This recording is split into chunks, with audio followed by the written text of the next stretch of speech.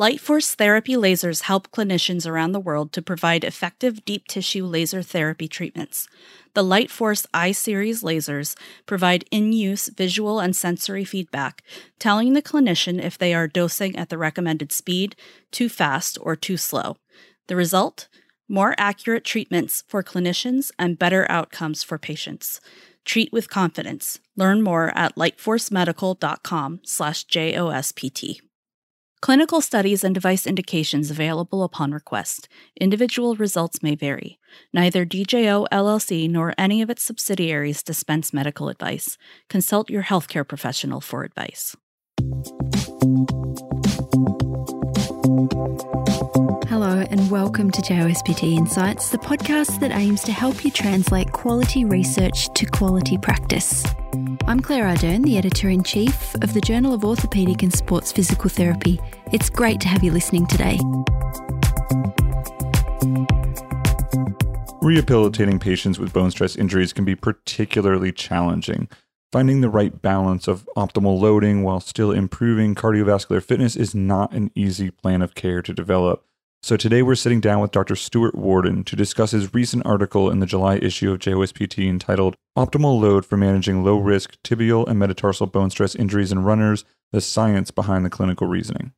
Dr. Stuart Worden is the Associate Dean for Research and a Professor of Physical Therapy within the School of Health and Human Sciences at Indiana University. My name is Dan Chapman. I'm a U.S.-based physical therapist and owner of Chapman PT in Baltimore, Maryland.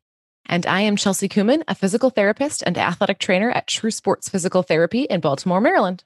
We are so grateful to have you here with us. Stuart, why don't you start us off with the very basics to lay the groundwork? What is a bone stress injury?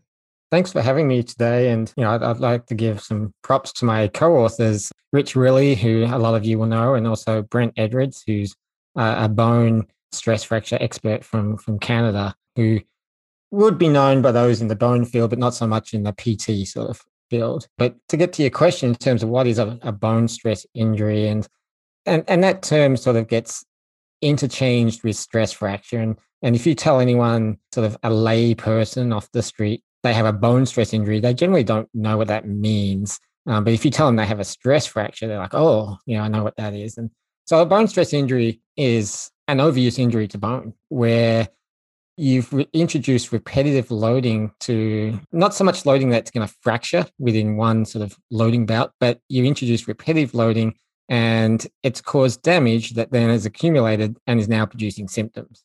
And stress fracture is a type of bone stress injury and also stress reactions. And there is a difference sort of between the two. Stress reactions thought to be less severe bone stress injuries. It's where you've got changes on MRI imaging, but not on X-ray. Whereas if you've got a stress fracture, it's thought to be a little bit more severe, where you've got damage on MRI, or you can see it on MRI, but you can also see it on standard X-ray as well. So you actually have a crack, more visible crack in the bone. So, these bone stress injuries is basically visible on MRI and they're producing symptoms. What does the recovery look like from a physiologic standpoint? How bone stress injuries heal, we don't really know because they've been understudied, but we think we know what happens. And it's a combination of a process called targeted remodeling and also modeling. And so if I'll talk about targeted remodeling, and this is pretty unique to bone. And not only is it how bone stress injuries heal, but it's thought to be also involved in how they generate or how they form. So I can touch on both, how do bone stress injuries develop and then how do they heal? When you load a bone, you get damage. You get this area of micro damage, and it's called micro because it's only visible under a microscope. So there's very small cracks in bone tissue. And this is normal. Everybody listening has micro damage in their bones. They have about 1 million sites of micro damage in their skeleton at any time. So it's not in itself a pathology. And that damage is important for the skeleton to turn over and renew. So it creates a trigger for bone resorbing cells, so the osteoclasts, to come along and take away old damaged areas of bone. And then the osteoblast or the bone forming cells come through and replace that old bone with new bone. And that's how bone sort of keeps renewing itself. Gets rid of old damaged bone, replaces it with new bone, so it can tolerate and adapt to different different loads. But what happens with a bone stress injury is that for whatever reason, you're applying too much load to the bone, or you're introducing those loads too frequently, that damage doesn't have time to be taken away and it starts to accumulate. And in that targeted remodeling process, when that osteoclasts or those bone resorbing cells take away bone, they leave a little bit of porosity. So there's a reduction in the bone mass at that very localized site. And if you continue loading, then you've got a little bit of weakness and it can develop into a bone stress injury. So how we think how they heal is that this targeted remodeling is involved. So once you have a bone stress injury, you've got pain and you reduce your loading because of the symptoms, the targeted remodeling comes through and it starts removing those damaged areas of bone and replacing it with new bone. Then the other component is this process called modeling. And modeling is where you get bone formation just on a surface or bone resorption on the surface, but it doesn't require the orchestrated or the coordinated action of resorption and then formation. So you can get just formation on the surface. And that's what you see on X-ray when you can see early callus formation. You can see a bump of lower density bone on the X-ray. And that's modeling. That's bone formation forming on the bone surface. And it didn't need resorption first to occur. And that modeling creates sort of a scaffold or a callus over that bone stress injury. So how they heal is you've got a little bit of targeted remodeling to fix the inside of the bone. And then you've got modeling that creates a scaffold on the outside of the bone so that you can start tolerating load again. Awesome. Thank you for that. And thank you for keeping it simple for those of us who maybe haven't taken physiology in a moment. It has definitely been a minute. So let's jump in. Can you first differentiate for us the difference between low and high risk bone stress injuries? And then let's talk about key principle number 1, because it's so important. Managing load in these patients, particularly our runners struggling with bone stress injuries. A lot of what I'm talking about or what we're talking about today relates to low risk bone stress injuries. And so there are different types of bone stress injury. And we said at the start, and the paper talks about that we're talking about low risk injuries to the posterior medial tibia and the metatarsal shaft. And so these are low risk in that they generally readily heal. They don't need a specific intervention. They don't need surgical intervention. They heal once you start taking off the load. This is different than high risk injuries, for example, at the femoral neck, where you have to have specific treatment. You can't just stop running and expect it to heal. Sometimes that doesn't happen at the high risk injury. So I just wanted to point out today we're talking about those low risk ones. And historically, those low risk, say tibial and metatarsal stress fractures, particularly the tibias, people were put in a walking boot in the past, and physicians would say, hey, you've got a bone stress injury or a stress fracture, put on this walking boot, come back and see me in 6 to 8 weeks. And what we've realized is that that's not probably the most optimal way to treat these by putting someone in a boot and having the consequences of walking around in this boot that has causes secondary issues. So the first thing with a bone stress injury is you want to get them symptom free. That's the main thing. And everything in this sort of loading or optimal loading sort of paradigm is an optimal load is the one that doesn't cause symptoms. So when they're acute and early on, everyday activities or walking could produce symptoms. You've got to reduce loading. You've got to try and get them as symptom free as soon as possible. So if they're symptomatic, so they're walking around and they're getting symptoms at their site, at their bone stress injury site, you need to titrate or reduce that load. And that may involve starting with partial weight bearing. And if that doesn't cut it, so partial weight bearing could be achieved with just crutches or other forms of gait assistive devices. If partial weight bearing doesn't work, then going to full non-weight bearing with crutches, or you can use a walking boot, but it's not for a prescribed period in that, you don't put them in a walking boot for 6 to 8 weeks. You put it in for a short period of time until they're asymptomatic or symptom-free, and then you start reintroducing load. So acutely, you want to reduce load. If they do have symptoms at rest, night pain and that sort of thing, you can consider analgesics and NSAIDs to make them more comfortable, but they shouldn't be used to try and achieve a normal or pain-free gait. They're more just to treat those acute inflammatory symptoms. So if they have night pain at that bone stress injury site, then they can consider NSAIDs, but you need to stop using those as soon as possible because they do have sort of secondary consequences on the healing of bone. And so just to clarify, asymptomatic doesn't just mean asymptomatic in the clinic, but during exercise, afterwards, and then really, really into the next day. Is that right?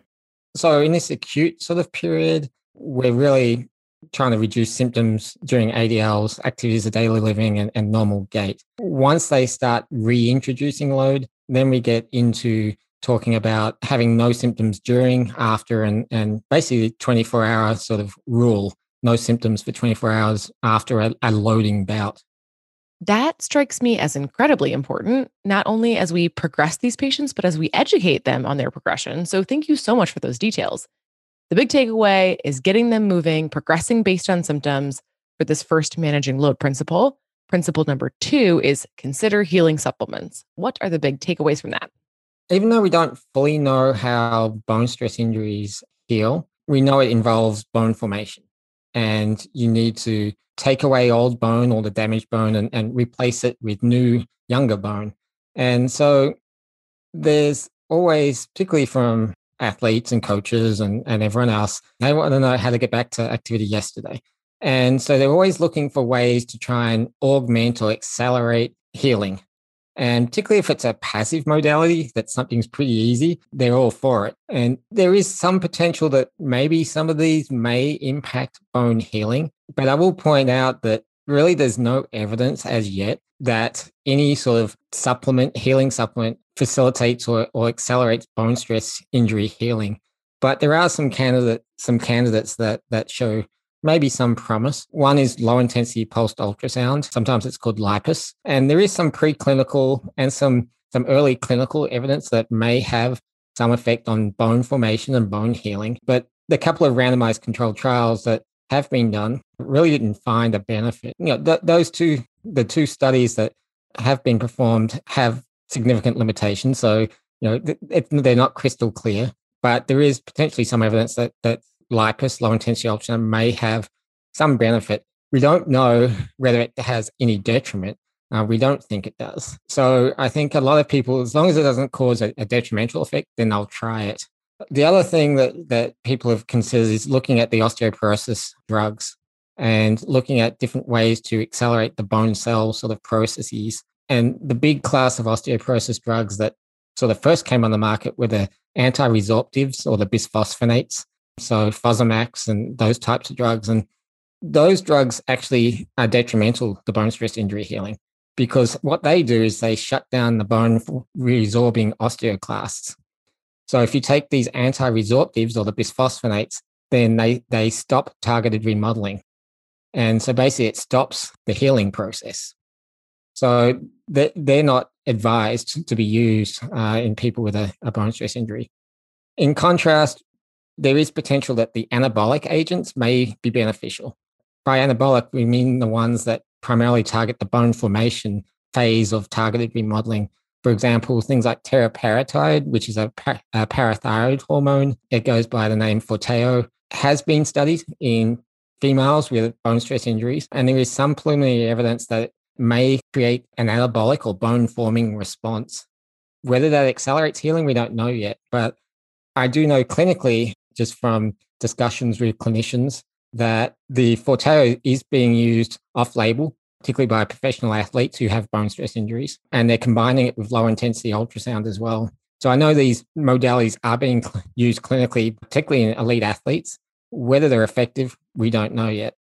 The people were asking about it. We could let them know, but nothing really truly that we are super excited about as far as healing supplements. No one's actually studied the effect of these on the bone tissue sort of healing side of things. So whether they actually accelerate the healing at the bone tissue, and if they do accelerate healing at the tissue level, does that result in an acceleration in return to activity?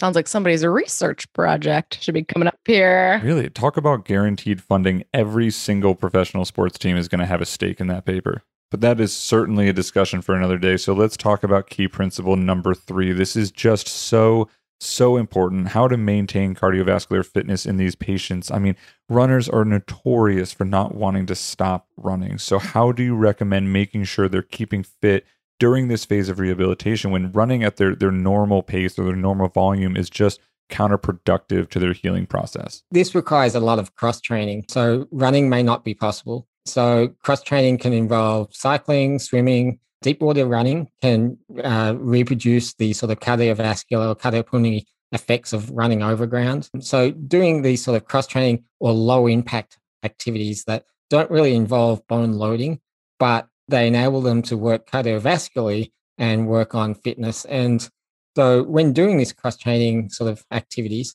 you can incorporate endurance or long sort of distance activities, or you can also include your high intensity interval training sort of sessions as well, particularly on the bike and swimming and so on, combining high effort sort of intervals with sort of rest periods in between. So you can work on different energy systems via cross-training and maintain some component or some aspect of fitness. When doing the cross-training, you do want to be careful of symptoms still. So all of this is symptom driven. So if they do a cross-training activity and it's producing symptoms at their bone stress injury site, then they need to change that activity. They need to change what they're doing, or they need to reduce their cross-training sort of activity, and needs to be reassessed. There are some specific recommendations that you can give as well, depending on whether they have a metatarsal stress fracture or bone stress injury.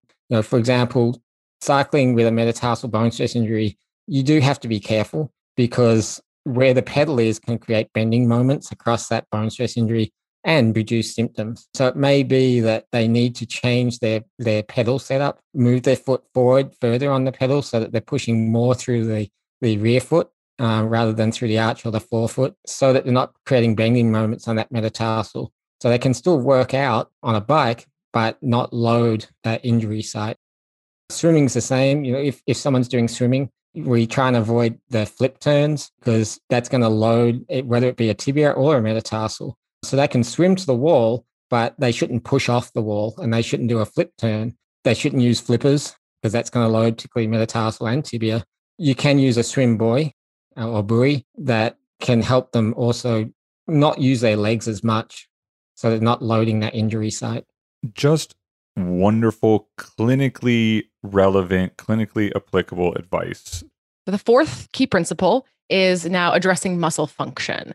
So how can we consider muscle function as we're rehabbing patients with bone stress injuries? Because you touch on some great things to consider when we're choosing kind of which interventions to focus on. Muscles are a controversial issue at the moment, sort of in the bone stress injury sort of domain. Controversial in the sense that, does muscle cause bone stress injuries, or is it protective? And we know muscle creates the greatest force on a bone. It's not ground reaction forces. It's not the impact with the ground. It's the muscles that contract in response to those ground reaction forces that load bone. So there's this controversy as to whether muscle is protective or causative of bone stress injuries. I think it's both. And a lot of other researchers and sort of experts in the field think that it has a role in both sort of fields. We think that it is protective. Muscle is protective of bone stress injuries. There's prospective trial evidence that's showing that people with smaller muscles, weaker muscles, higher risk of getting a bone stress injury. So there's pretty good evidence that it potentially plays a protective role. And so you do need to strengthen muscles, and you want to strengthen muscles over that bone stress injury site, but you also want to strengthen proximally and distally as well. The sort of example is that if you have stronger and fitter quadriceps, then you can run softer with less impact on the ground. You can run with more knee flexion. And so you want to strengthen those sort of anti-gravity muscles so that you can absorb and absorb that ground impact more. Particularly, with bone stress injuries around the tibia, we know that the plantar flexors, so the big calf complex, is the big muscle in the leg, in that lower leg, that is important. So we really want to strengthen and make sure we maintain strength in that muscle, or those muscles. And as with any sort of injury, a bone stress injury causes pain, and we know pain is inhibitory of muscle. So we want to get these muscles working again as soon as possible. You do want to be careful, though, whenever you're doing the muscle strengthening, whether it be for the quadriceps or gastroc or whichever sort of hamstrings, that when you apply a resistance to someone with a bone stress injury, that resistance is not loading the injury site. For example, if you're doing leg extension exercises with someone with a tibial bone stress injury, you can put the resistance above where the bone stress injury is, so that you're not creating a fulcrum or a bending moment over the injury site. You just have to get innovative in terms of how you do this strengthening, particularly early on in the healing phase, so that you're not loading that bone stress injury site, but you're getting the strengthening that you want to do and strengthening those big important muscles that we think are important with running. You guys highlighted something really important that I think was maybe one of my biggest takeaways was how important dorsiflexion is in people with especially the metatarsal bone stress injuries. Can you touch on that really quick? Because that was like wow, I really should have been able to think of that on my own. I got to give props to Rich Riley. That's his sort of addition. But in addition to addressing muscle function, you want to also maintain joint range and flexibility of joint structures and tendon and so on. And particularly ankle dorsiflexion is important, particularly with the metatarsal stress fractures. We know that ankle dorsiflexion goes away pretty quick if you're not using or you're not going through that range of motion regularly. So once you are not running because you're injured, you may be non-weight bearing for a period, you may be in a boot for a period, you're going to lose some dorsiflexion. So it's important to try and get that dorsiflexion back, or even if you haven't lost dorsiflexion, to maintain what you have. So doing dorsiflexion exercises for range is important in metatarsal stress fractures or bone stress injuries, because we know that if you have a reduction in dorsiflexion range, then during running and during walking, it results in your heel coming up earlier during the stance phase, and that's going to increase loading or bending moments on that metatarsal. So during the recovery phase of particularly a metatarsal bone stress injury, doing active range of motion dorsiflexion with knee straight and knee bent, you can try more active assisted, so putting a strap or device around the foot and pulling into more dorsiflexion. You just have to be really careful with that, though, with the applying that resistance past where your bone stress injury is and loading it too much. So we often start with just active range of motion exercises to maintain range or restore range.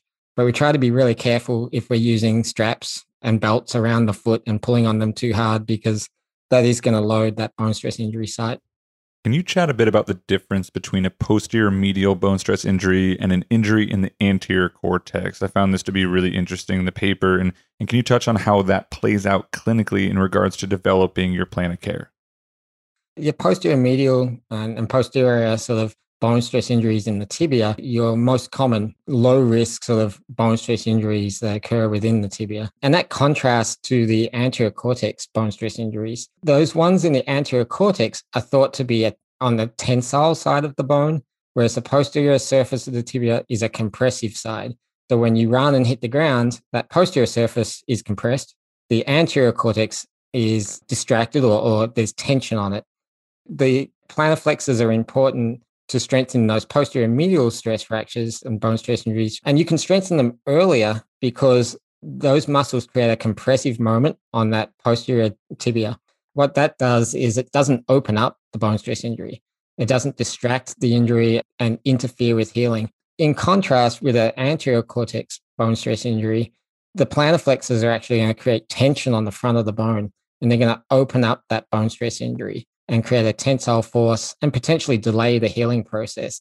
So strengthening of the plantar flexors in the sort of high risk anterior tibial bone stress injuries, these are also called your sort of dreaded black line on X-ray, because they're a high risk. They don't heal very well. They often go to non-union.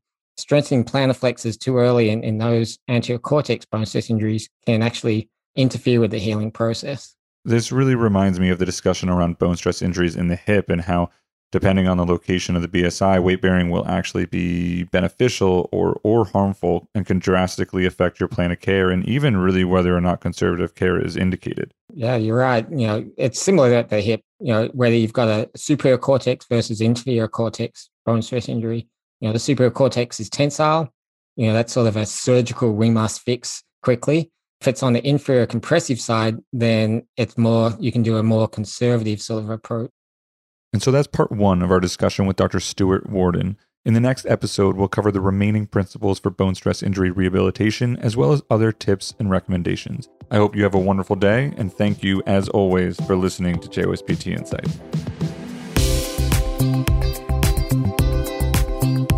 Thanks for listening to this episode of JOSPT Insights.